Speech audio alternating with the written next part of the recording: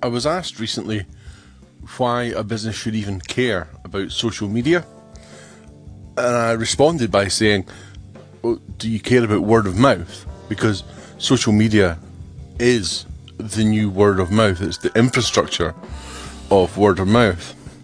People often decry social media, kind of longing for the days when people talked more face to face. I mean, I don't honestly care about your opinion on social media. I don't even really care about my opinion of social media on the population. As a marketer, what I care about is how people use social media. And I see them using it every day. Whether or not you like it is not really the issue. The issue is that if you're trying to market a business or service online and you stay away from social media on principle, then you're shooting yourself in the foot.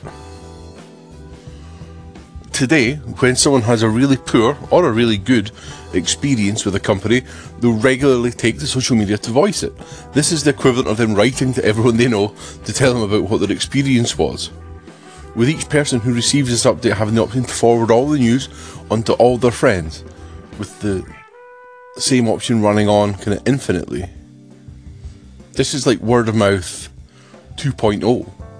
To say that social media is the infrastructure of word of mouth is actually to massively undersell the importance of social media in this regard. Social media is the infrastructure for word of mouth on a game-changing level.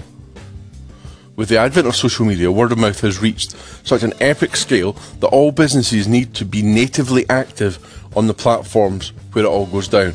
You, me, and every other business needs to be actively building our following and reputation on social media if we're going to take any of the benefits from this platform format.